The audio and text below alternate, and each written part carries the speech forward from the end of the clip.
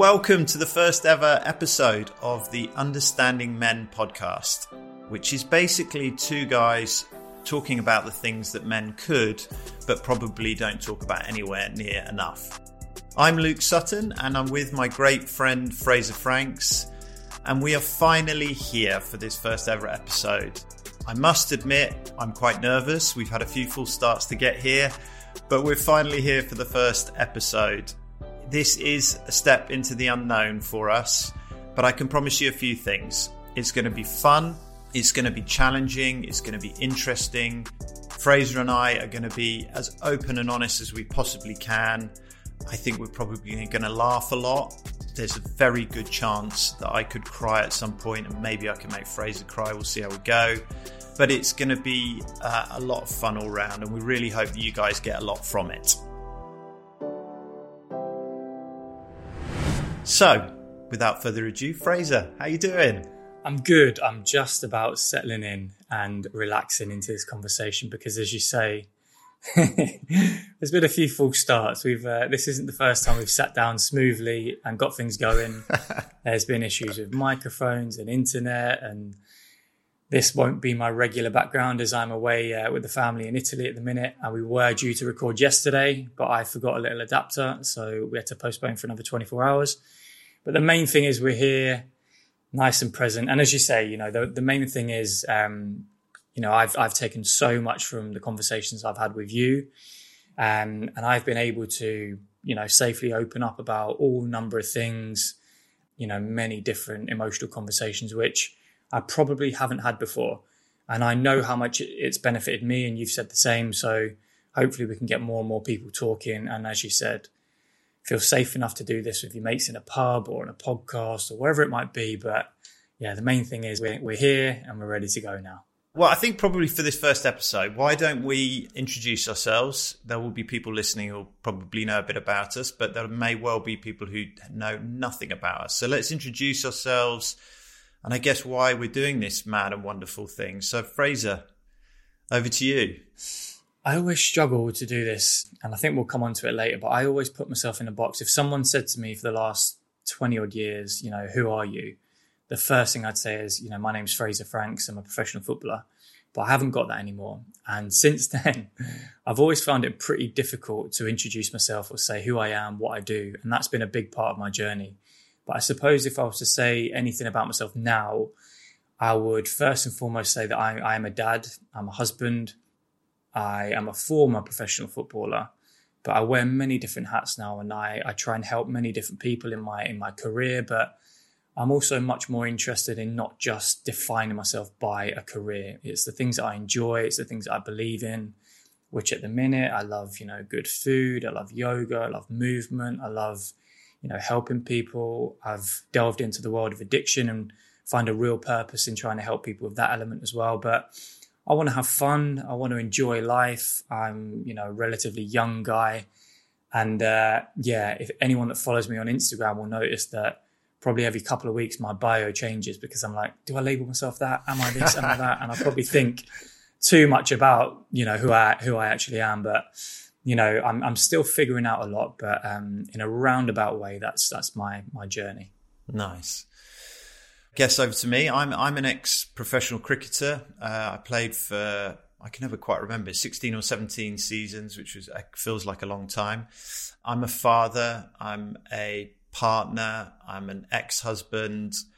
I guess I'm just a guy trying to be the best I can be in the world, having made lots and lots of mistakes throughout my life and learn a great deal about myself and how I operate in the world.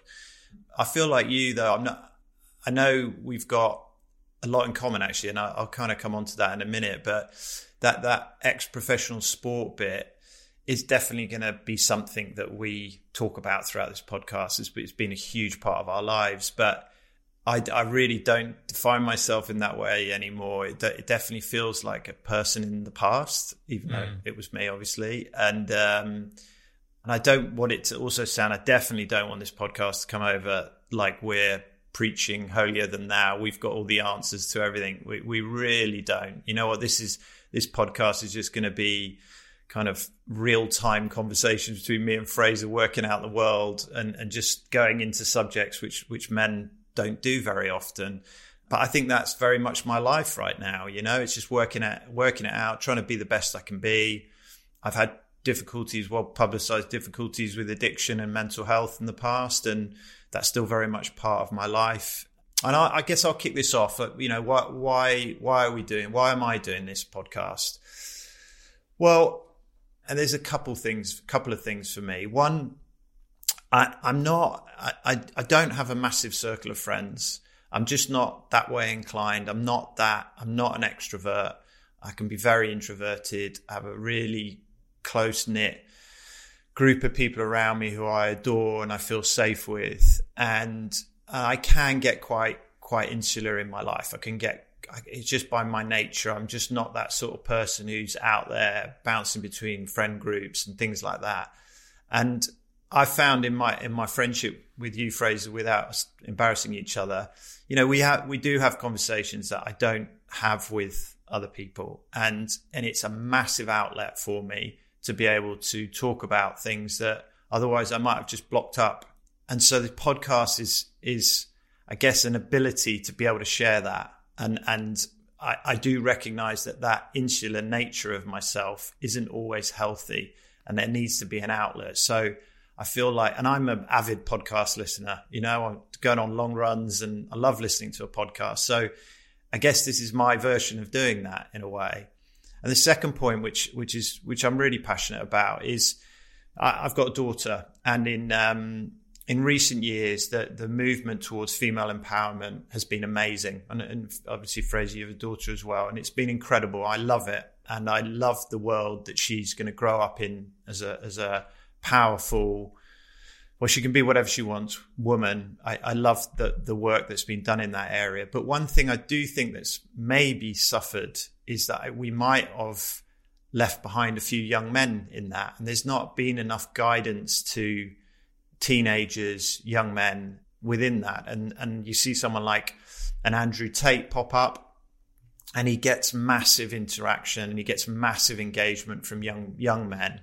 And for those of you who don't know Andrew Tate, we'll talk about him in another time. And this podcast is not about Andrew Tate as such; it's just an example. But he's a guy that jumped on the social media scene and has very powerful views about what it is to be a man and how to treat women and being a man in the modern world. And I just watched the level of engagement this guy immediately got, and I was like, we've left behind young men who have no guidance. We've focused so much on female empowerment.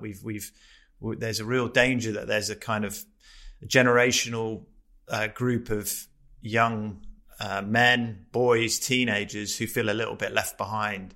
And so if we can do anything to readdress that, I think that would be really, really powerful. What about you, Fraser? Those are two real big reasons for me as well. I really relate to the introverted side. I'm not someone that's going to be, I probably felt quite ashamed at times that I wasn't, you know, the life and soul of every party, and unless I had alcohol. And then I could become that, and I could become that person that maybe I deep down inside when I was younger wanted to be, but it isn't me. And now I'm really comfortable being me. And I'm a prime example of that is I'm away on holiday with a big group of family at the minute, probably the first time we've ever done it like this. And my brother is quite an extrovert. And I even found myself, after all the work that I've done and that I do on myself, looking and going, should I be doing that? You know, should I be doing what he's doing and making more of an effort to be the life and soul and the joker? But then coming back going, I do my part, but we have different personalities, and I don't need to compete or be the funny uncle. I can be exactly who I am. But I think a lot of people get caught up in that a little bit. But I do struggle with introvert and extrovert as well, because I can be quite extroverted if I'm around a safe enough group of people to be myself. But in general, if I walk into a room and I'm introduced to new people, I'm quite reserved. And exactly like you, I think with my work as well, which sometimes is going in presenting to a big group of people, but actually isn't engaging with them one-to-one and actually having really deep conversations. Then it can be a lot of travel. It can be a lot of working alone or working from home. I find that the days where I maybe have a little bit of a lull or I'm a bit down, I probably have lacked that social interaction. You know, you might be surrounded by a group of people, but you're not actually having those conversations. And the only place I've ever been able to have these conversations is in sort of group therapy meetings or with a handful of men that I've been able to sort of accumulate in my life as pretty much like mentors, but friends. And you being, you know, the prime example of one of those. And just looking at those guys and going, right, what is it about their life that I really want to take or that I really admire? And there's a bit of a common theme with all these men, and they seem pretty relaxed. They seem pretty chilled. They seem content. They don't go around with this massive ball of resentment and anger. And it seems as if they've done quite a bit of work on themselves. And then you'll get, like you mentioned Andrew Tate there, there's a lot of young, insecure men. And I feel like there are certain influences, especially with social media, that are just preying on those insecurities. And we all had them as young men growing up.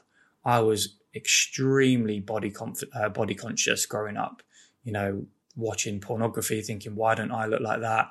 Being a skinny guy, being quite short and then having a growth spurt at sort of 17, going to an all boys school, not really talking to girls or kissing girls or having relationships with girls, whilst thinking I should be doing that, but not having, you know, keeping that all bottled up inside and thinking there's something wrong with me here. I'm not like everyone else.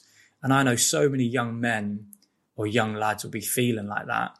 And then you get an influence going, it's not your fault. It's, you know, women should be doing this, and preying on that insecurity. Whereas if you have conversations like this, and I think this is one of the prime reasons I get so much from conversations like this, but someone listening could get equally as much and then maybe take that into their friendship group and open up a bit more.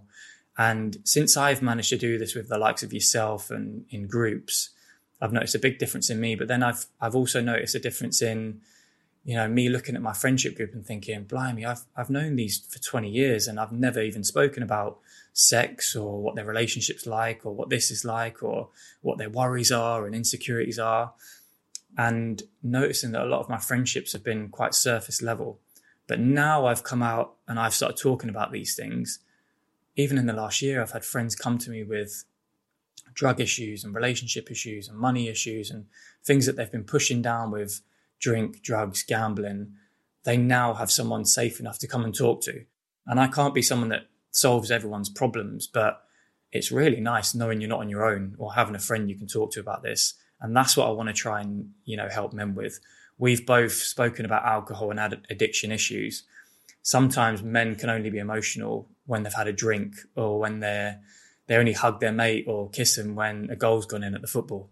It's like we can take this mask down a little bit and, you know, change what society deems to be what a real man is and what this man is. And if we can put any kind of dent in that, you know, through these conversations, then that's more than enough for me to have some stress over microphone issues and 4 attempts to set it up. But no, that's a big reason why I'm here for sure. There's a couple of things I kind of want to add on to that is I think when I hear you talking like that, it really makes me reflect on my journey as a man and how, part of that comes from professional sport and the changing room environment, but not all of it. I think that was just our environment. That can exist in an office, it can exist in, you know, whatever it might be. But the point I want to make is I think that old traditional construct of what people think a man is can be a really lonely place, because you're essentially meant to have all the answers. You know, you're the provider, you're the protector, you're the strength, you're the leader, you're unflappable, you're all of these sorts of things, which I think by nature men want to be. I genuinely think that we want that. That's I don't know where that comes from. Someone much more intelligent can tell me, but I think men do want to feel like that. But the old construct is that there can be no vulnerability in that. There can be no break in that. You're either a strong man or you're not. And I think that's the trap that we've got into. It's that old construct is like, you have to be, and I actually don't feel that comfortable keep going back to him, but it's just because we brought him up, Andrew Tate. It's like, you either have to be that or you're a weak man. That's a myth. You can be a strong man. You can be a really strong man, but it doesn't mean you have to get aggressive. It doesn't mean you have to shout at people. It doesn't mean you have to have all the answers all the time. And, you know, you can cry once in a while and express an insecurity, and all of those things can be true all at once. But often when you get like polarized positions, that becomes really binary, doesn't it? So you're either a strong man or you're a weak man. And I think that's the trap that we've fallen into. And that can be a really lonely place for people, because for young men, because they can be sat there in their heads going, you know, I don't know what to do. I don't feel like that. So am I failing as a man? And, you know, the suicide rates for men in their early 40s is still staggeringly high. And that's, you know, something that we've got to address in a big way. And I totally understand that as well. And I feel like I have felt at times what it's like to feel like the weight of the world's on your shoulders, and that I'm worried about this and worried about that. A lot of men are worried about, you know, money and jobs, and a lot of us project into the future and not knowing what's going to happen next year, and how am I going to provide for this, or how am I going to do that, or my wife's not happy, or this isn't going well, that isn't going well. And whenever I've spoken to friends or other men that have, you know, and you've said, why haven't you spoken to anyone about this? 99% of the answers have been, well, I don't want to burden my partner, or I don't want to put all my problems onto them. You know, they've got enough on their plate. That often, it comes from a good place of, right, I don't actually want to shift all of this onto someone else, but we have to, you know, reframe that. You're not shifting all your problems onto your spouse or onto your mum or whatever it might be. But then it's about other men being able to do that for you, and you being able to do that for them. And I've known that I saw a really good like visual representation of this, of like a backpack with bricks, and just filling up your backpack with bricks. And it's like insecurities, relationships, monies, whatever it might be. And you're just filling up them bricks. And if you talk to a friend, so if I talk to you and I talk about sex or money or masculinity, right, that's a brick that I'm now getting out of that backpack, and I'm putting it on the table, and I'm not resting it back there and it's weighing me down. I'm not giving it to you to weigh you down. I'm just putting it out there. And I know that even physically, the difference that can make to me after a conversation where I've often come to you with advice or something that's really personal, and thinking, right, who can I actually talk to about this? And often in my life, I haven't had anyone, because the closest people to me have been my mum and my wife. And I haven't felt safe to go to them with my issues, because I want to be seen as the one with, I've got it all together, I'm looking after them, and trying to assume that male role. But this is what I believe, you know, your mates are for. This is what your friends are for. This is what other groups of men can be for. And again, we spoke about the influence in the media, and the word masculinity is being thrown all over the place at the minute. And I don't think enough people are really looking into what that means as well. They think that means alpha male, and you've got to dominate, and you've got to do this, and that isn't. It's redefining that. And hopefully the more spaces there are like this that sort of go against the grain, and people can go, actually, why can't I talk to my friends like that? Or why can't we have that conversation? Or I'll just try it and see if my friend is open enough to listen to it. And sometimes you will get shut down if someone isn't maybe ready to, but I'm sure everyone in their life, whether it is a group that they might end up going to, or new friends or relationships or partners or parents, whatever it might be, you know, the people that love you will be there for you and have these conversations. And it's just about feeling safe enough to, you know, to go and do that. Yeah. And do you know what, to start with, I think we can have those conversations for people. You know, we can have the one where they're like, oh, I need to talk about that, but I don't know where to. And we can do it.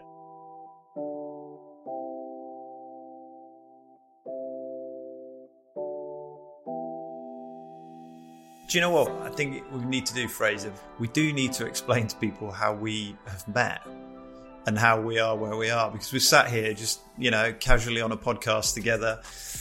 But I guess our story of how we've got here is pretty remarkable. And you take it away.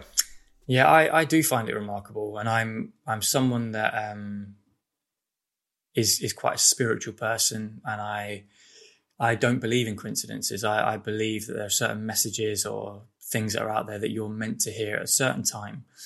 And they don't really make sense. If you try and break them down and say it to somebody, it doesn't quite make sense, but it's just what I believe. And, you know, I'd never heard of you before. I'm not a huge cricket fan, so I'd never heard of who you are. Sorry if that dents your ego, Lou. I know you're an amazing cricket player. I've been told really many times.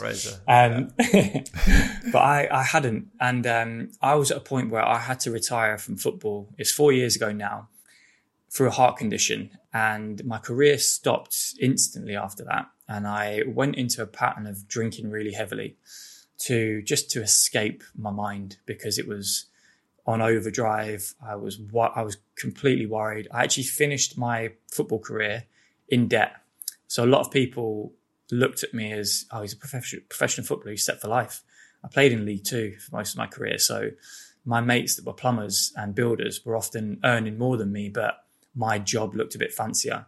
So I had huge worries about money. I was living away from family. We were living in near Cardiff at the time. My wife was 7 months pregnant, so I was expecting our first child, and just all this stuff was just racing through. What do I do next? Who am I?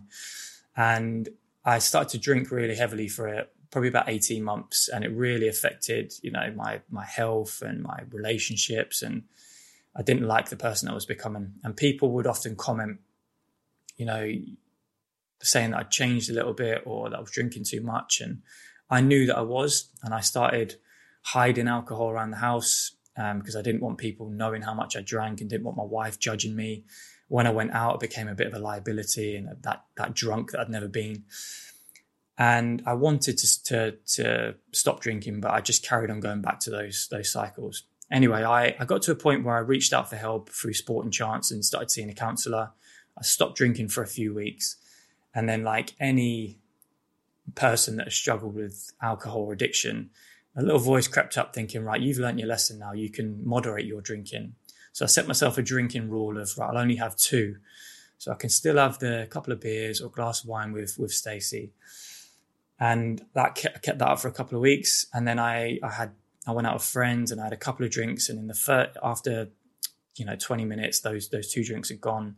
Someone said, go and have another one. And I said, no, 2-drink rule. And they made a comment like, oh, don't be boring. And I had another one and I got paralytic that night. And I really let myself down and my wife down.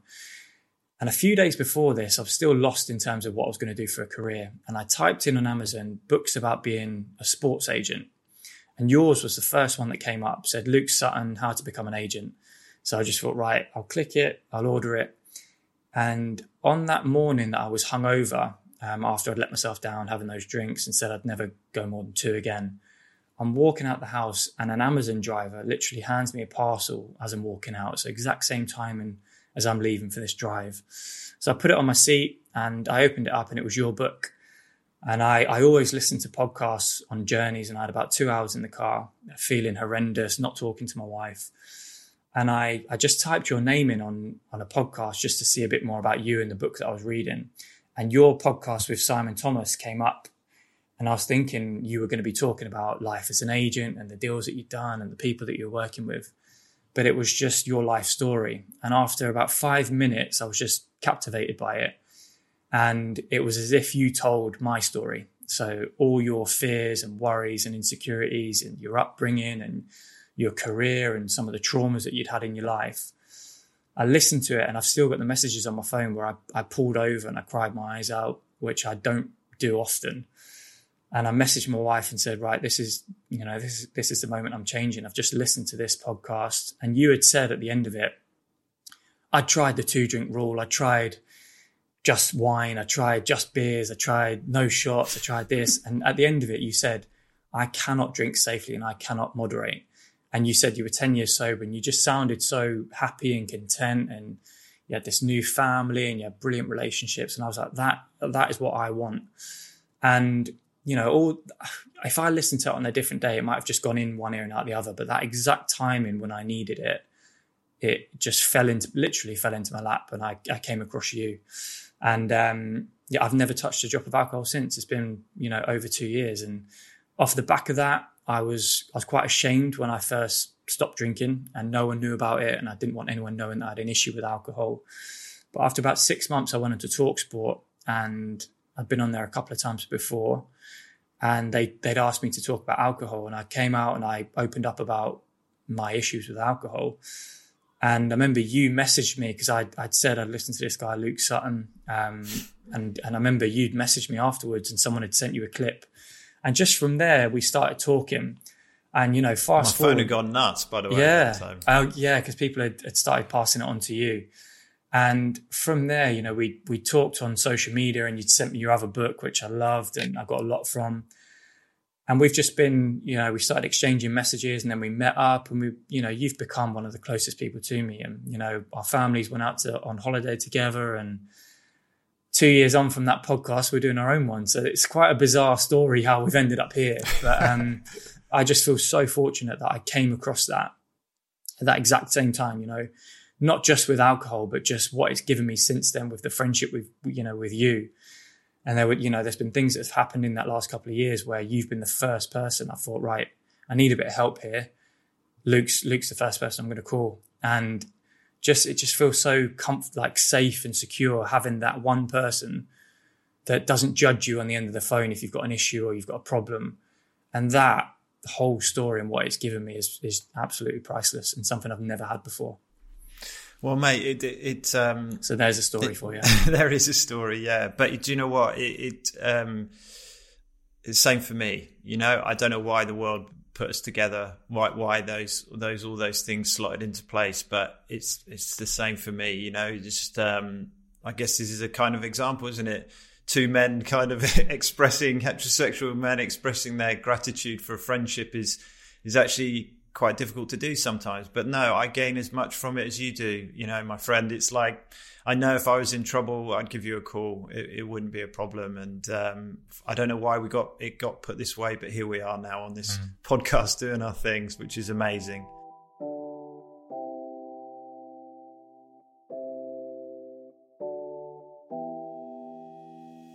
I guess let's try and chat a little bit about the podcast and what's to come up. So, to give people a bit of a feel for it. So firstly, it's going to be a weekly podcast, which puts us under a bit of pressure to make sure we get now we've done this first one, we should be all right with the technical issues. But yeah, weekly podcast. We're going to have some guests on as well at different times, I think, which will be really fun. I'm actually, one of the things that I'm looking forward to is getting our wives on at some point, which will be interesting to give the understanding men topic another angle, which would be great. But what sort of topics are you mainly looking forward to diving into, Fraser? Yeah, I'm looking forward to having guests on. But I love the weekly thing with me and you is just a bit of accountability to have these conversations. So even if no one listens, I'm gaining an awful lot from this. But I think, some of the ones that, some of the uncomfortable ones that we've spoken about, which maybe I haven't spoken about with other people. I think I get a lot of men coming to me now. I've talked about alcohol, saying, I know that alcohol is a big thing in my life that's causing me a lot of issues, but I worry that I'm not going to be able to enjoy life without it, or de-stress, or have fun with my friends, or go to weddings or parties. So that might be one element. Men not feeling like they have to get drunk or do a line of cocaine to have a good time, and that kind of thing. I really want to talk about being a dad and being a husband, because those sometimes get overlooked for me. I think even in my own head, sometimes I think a lot about, what I'm doing next in terms of career, or meeting this person, or doing that, or achieving this, or building that. Sometimes I forget to do such planning or putting that much thought into what I'm doing at home, and wanting to be as present as I can, playing with my daughter and her toys, not on my phone thinking about something else, or thinking, I don't really want to be sat down here. And having that, I've talked about this before, but having that dad guilt of sometimes you feel really guilty for saying no to your children, or going to work, or leaving them in the house behind. And I also think the male and female dynamic in parents is quite an interesting one for me. I've struggled before. My wife does all the DIY in the house. She loves it and she's really good at it. But at times it's made me feel like I should be doing this. Like I'm the man, and as the man, that should be my job. And I know a lot of people think as the man, I should be the provider, or I should do this, or I should do that. And having these healthy conversations about it. And as you say, not saying we're going to come out and say, this is what you should do. It's saying we don't have the answers. This is my experience. This is your experience. I'm sure my wife will have a very interesting experience on this podcast as well, which I'll be slightly worried about. But no, it's having these conversations. And there's a lot that I'm really passionate about in terms of men, because as you mentioned those suicide statistics before. I think a lot of people are just carrying the weight of the world, within them, and having, feeling like they aren't on their own, or feeling like not all of your mates have got it all together. They haven't all got the perfect Instagram relationship. They haven't all got the perfect body, or doing this or doing that. And I think removing that bravado between men and actually saying what we think is a really important one for me. Yeah, no, for sure. I think from my side, I really want to dive into kind of the male insecurities, really. There's quite a lot of tangents with that, but and obviously a lot of this is born from our own experiences, but I was in a changing room full of alpha males in professional sport, and the impact that had on my perspective of intimacy and sex was massive. I'm happy to, I don't know if happy is the right word, but I'm open to admit that. I don't think many men in those situations really want to admit that, but I can, because it gave me a really dysfunctional view of what intimacy was all about, and that kind of men butting heads, sort of trying to pretend like they all know the answers to what sex is all about and all this kind of stuff. And actually, most of the time I was there going, I don't know what's going on here. And, but you're in that alpha male scenario, and, I think both of us have had people approach us sort of saying, well, now you guys don't drink, how do you have sex if you don't drink? And how do you talk to people if you don't drink? And all of these sort of really difficult but healthy things to talk about. I'm looking forward to diving in there. I think also insecurities around money for men, I think, is really big. Status, that why do we always talk about what you do? Like we've both had that buzz where people in the past have said to us, what do you do? And we say, I play professional football, and you get that immediate reaction, don't you? People go, oh, that's really interesting. You must be an interesting. But there's that status around things, which is just bullshit, isn't it? Really, it's just rubbish. But I want to dive into that. I think the fatherhood one is definitely interesting. I'm a father and a stepfather, and I'm a father from a divorced marriage, and I have had masses of experiences around that, of worries, of insecurities, and I just sit here now. I think I've been divorced nearly 5 years or something along those lines, and I look back on it, and my experience of being a father and a stepfather has taught me so much about being a father. And I realized how much I needed to learn, and how much I really need to understand about what it means to be a dad. And I really want to dive into that, because I think I'm grateful for my experiences, but I think, well, there must be men out there who haven't had those experiences, who might be suffering and kind of going, am I getting this right? And Christ, I think a lot of parenting is sitting there thinking, am I getting this right? But I'm really looking forward to that. The other side of it is, you brought it up with me the other day when we were talking about this, is kind of male role models in our lives and what that looks like and who's influenced us and why. And I think that's a really interesting subject, but one of the things I'd say to everybody listening is, we want to have the conversations that you want us to have. So we're going to throw it out there and dive into the most uncomfortable things and go for it. But find us on social media and message us, comment. We're going to be promoting our podcast on our own social media. So let's make it as interactive as possible. If there's something that you want us to talk about, then we'll happily talk about it. No dramas at all. That's one I definitely want to talk about, Lucas, is the male influences on us. And I think a lot of us, we, in whatever walk of life, we collect all these experiences as we grow up and as we develop.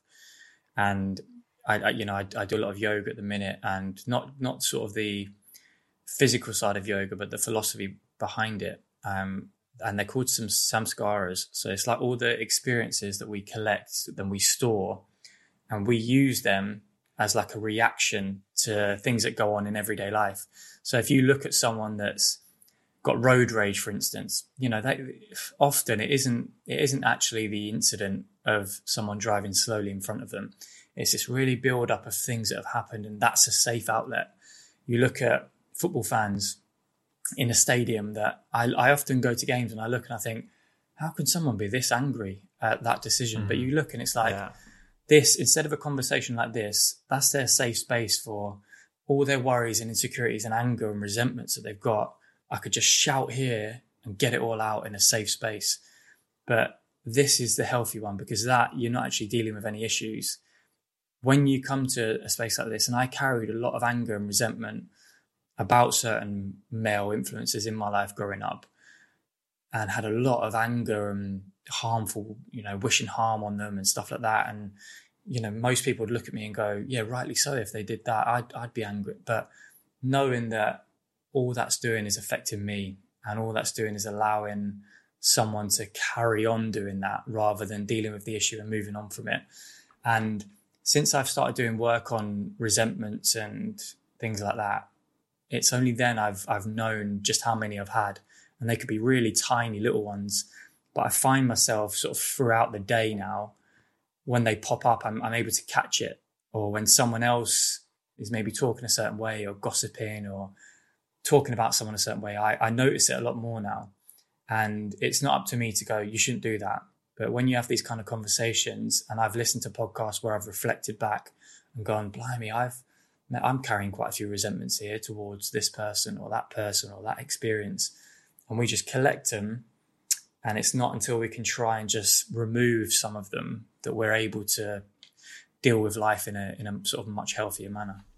Yeah, 100%. And I think what you're talking about is, forgive me for speaking for you, is a lot of what you've learned in dealing with addiction, isn't it? And yeah, for sure. And overcoming that. And I think Fraser and I are both had addiction issues and have both been on a similar sort of path, as you've already heard. And there's no doubt that throughout this podcast, that's going to be popping up, isn't it? What we've learned in learning, without going down this tangent, learning to recover from addiction is essentially learning to understand how to handle life better. That's the nuts and bolts of it. And an element for me that you spoke on, Luke, there about emotions and you're likely to cry.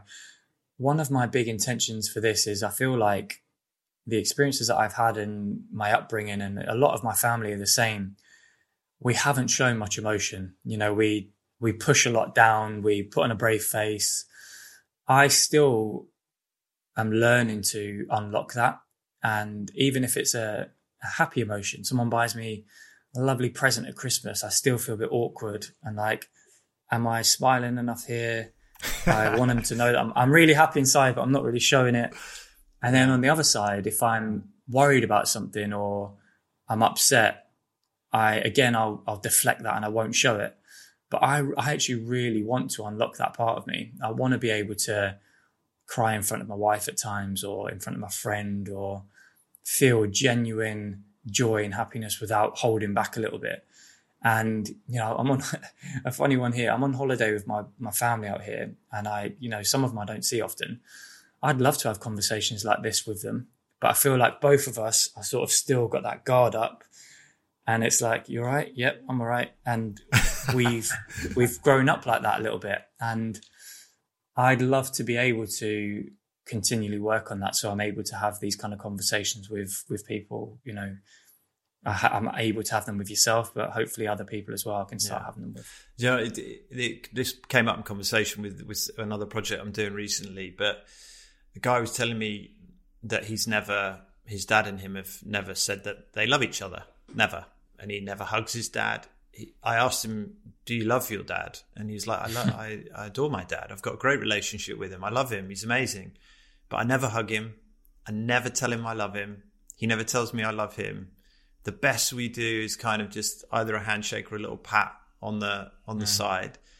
And, you know, I think lots of men relate to that. I relate to that. And it's weird because now as a dad, I can't show my kids enough affection, you know, probably embarrassing. I mean, this podcast is going to mortify my 2 elder kids. But, you know, I probably swamped them in affection. And I'm like, what happened, mate? What happened to men? Like, where we got to a point where you love your dad, right? But you've never said it. And your dad obviously loves you and he's never said it back. What the hell happened within our, like, society communication? That's mad. So we're gonna have to dive into that. My wife's brother and dad, I remember when we've been together nearly 10 years now, and the first time I went round their house and the brother left, he kissed his dad, and I was like, this is a bit, it really made me feel weird because I'd never really seen that. But they're actually quite an open sort of family. They hug and they, you know, Stacey will go and lay on her mum and quite affectionate like that, where mine was the complete opposite. And exact same as you. Like I feel like me and my family members, we know how much we love each other, but there's still that barrier to be crossed to actually tell each other or to go and have a hug or to go and talk about a certain experience. There's still that little element of it. So even this podcast there, if they listen to that, it might be an indirect way of of me not having the bravery yet. But it's definitely something that I'm working on. It's something that I'm aware of, which is, you know, the start of anything. I think once you become aware, you can actually start working on things, and I'm definitely trying to do that. Yeah, for sure. And so I guess, you know, like just as we're talking so much about what this podcast is going to be about, what we're going to try and tackle, we're obviously delving into a little bit about where we're at the moment ourselves as individuals, but let's do that a little bit more. You know, where I obviously know a little bit more about what's coming up for you, Fraser, particularly, but, you know, where are you at the moment? And, you know, what's this year been like for you in growth terms, lessons learned, challenges? Tell people about it. I think it's been a really good year for me in terms of that personal growth.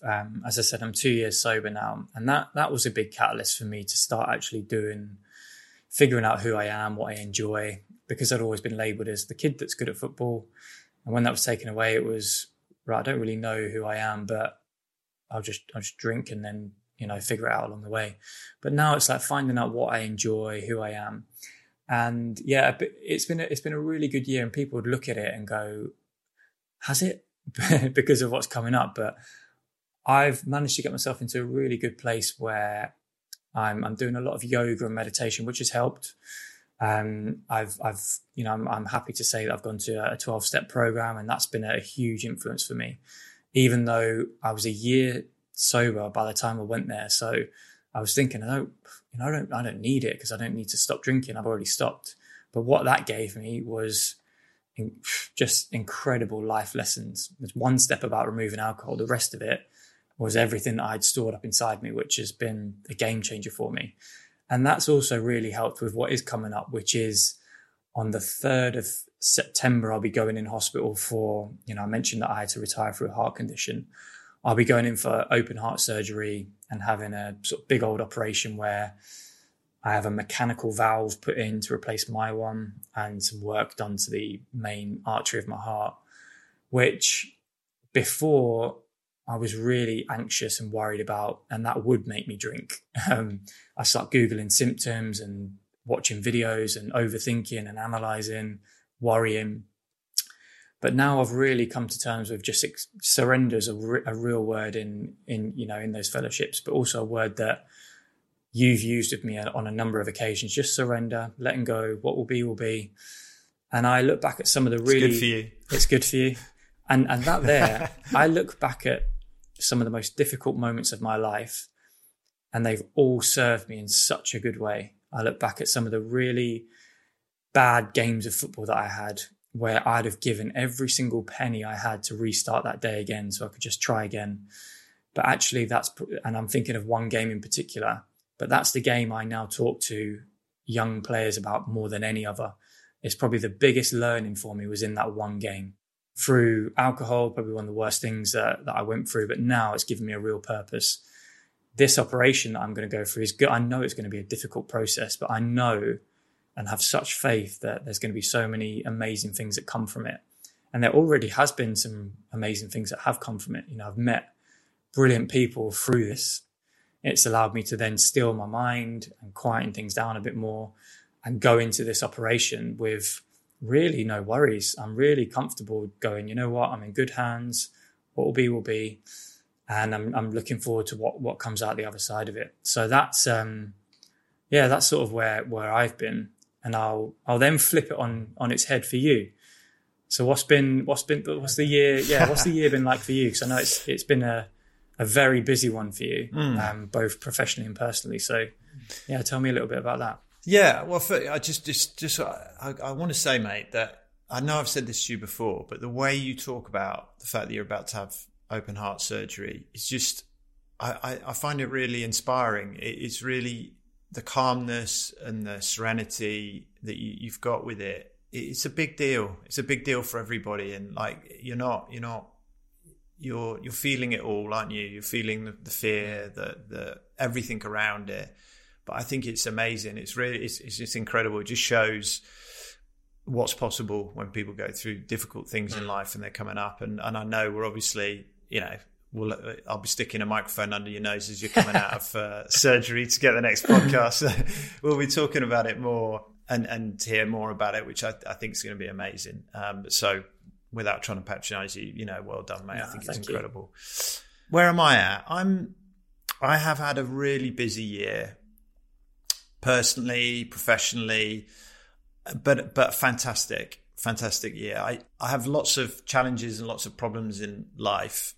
Problem sounds too strong, really. Lots of challenges, but I freaking love life. I really do. I love all of it. One of the great things that's come to me in sobriety, to be perfectly honest, is I feel everything, the really shit, and I feel the real beauty of life. I get the whole lot. Where it used to be blurred for me, I get it all.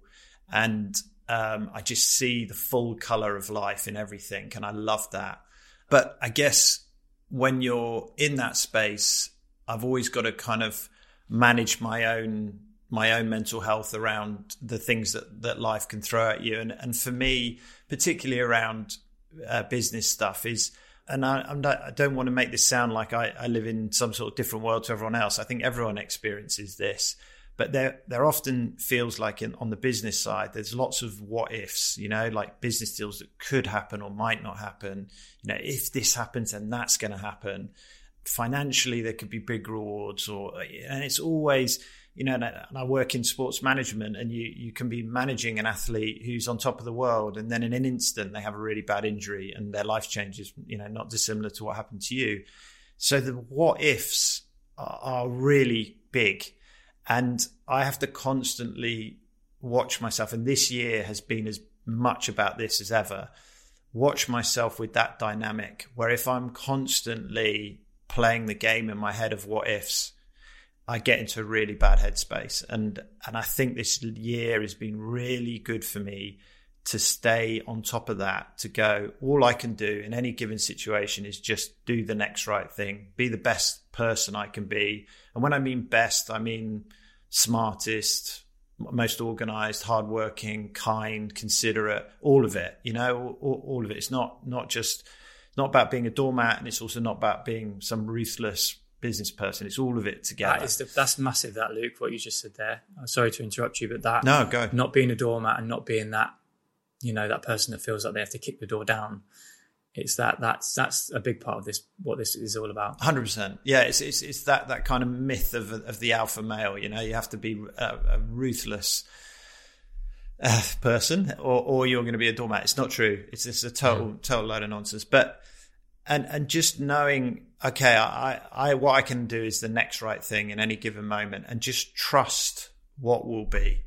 And, we use this phrase a lot when we talk to each other. It's just get myself out of the way of it. And what I mean by that is like, stop trying to micromanage every aspect of life and control every aspect of life, and just surrender to what is next. What is next? So you go into, call it a business deal.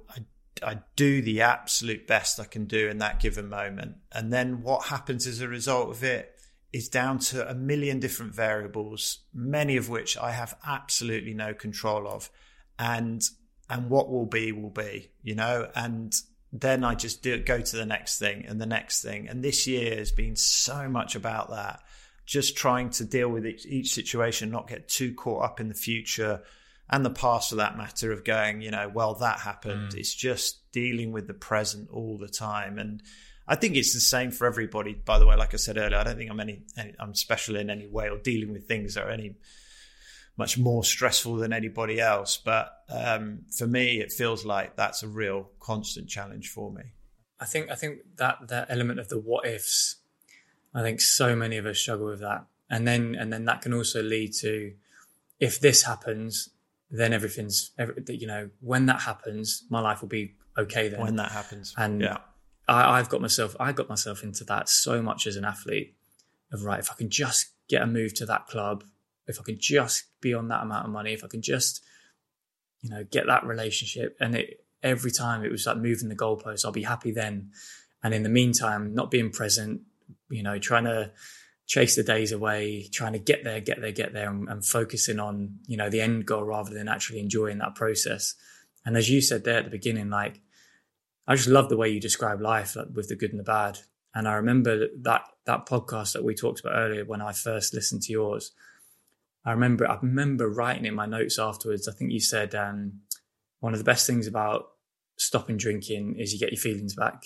One of the worst things about stopping drinking is you get your feelings back, because you do feel it all. You can't mask the pain anymore, but it also allows you to genuinely feel the happiness. So yeah, it's like, I think if you gave someone the option, like, I'm going to give you an option now. Life can continue to be quite blurry and grey, or I'm going to give you the option of being able to see the most phenomenally bright, beautiful colours of life, of everything.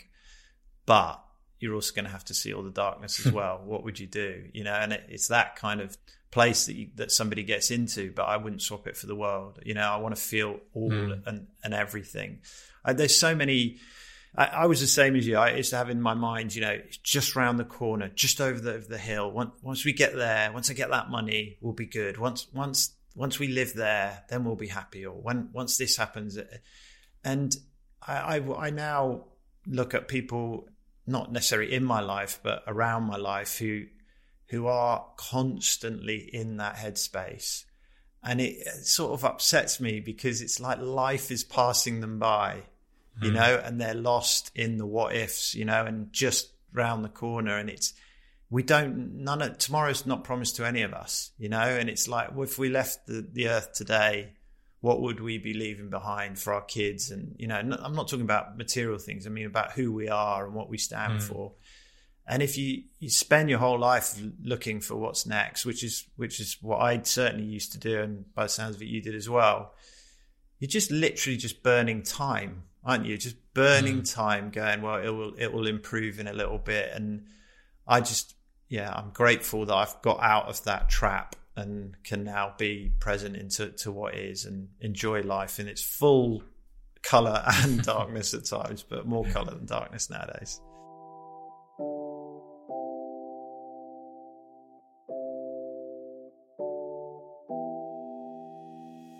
So, mate, how are you feeling? We've sort of come into the end. How do you feel now? We've managed to get through our first episode without a microphone falling over, some sort of technical difficulty. How do you feel? I feel really good. That's the main one I was worried about, is actually getting the technical side sorted. But no, what I love about these conversations, and we've done this when we've gone for lunch or sat around together, is my phone's been over there on the desk for over an hour now, and there's not one part of me that's thought, I wonder if I've got a message, or I really feel engaged when I'm talking here and present.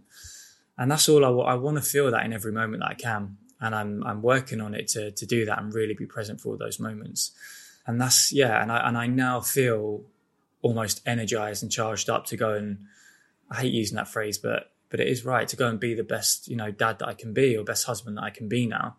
I've addressed certain things in here, and probably even without knowing, got a lot off my chest, just because of this sort of safe space that's created. And I feel really confident that I'm going to go and have a really good day now. So I feel really content. How about you? Yeah, brilliant. I'm really looking forward to it. I exactly the same as you. I love this. I love that we've got underway. I'm slightly sad that people never got to see your Peppa Pig headphones, which was our first attempt. But no, I can't wait, mate. It's good. We've got it underway.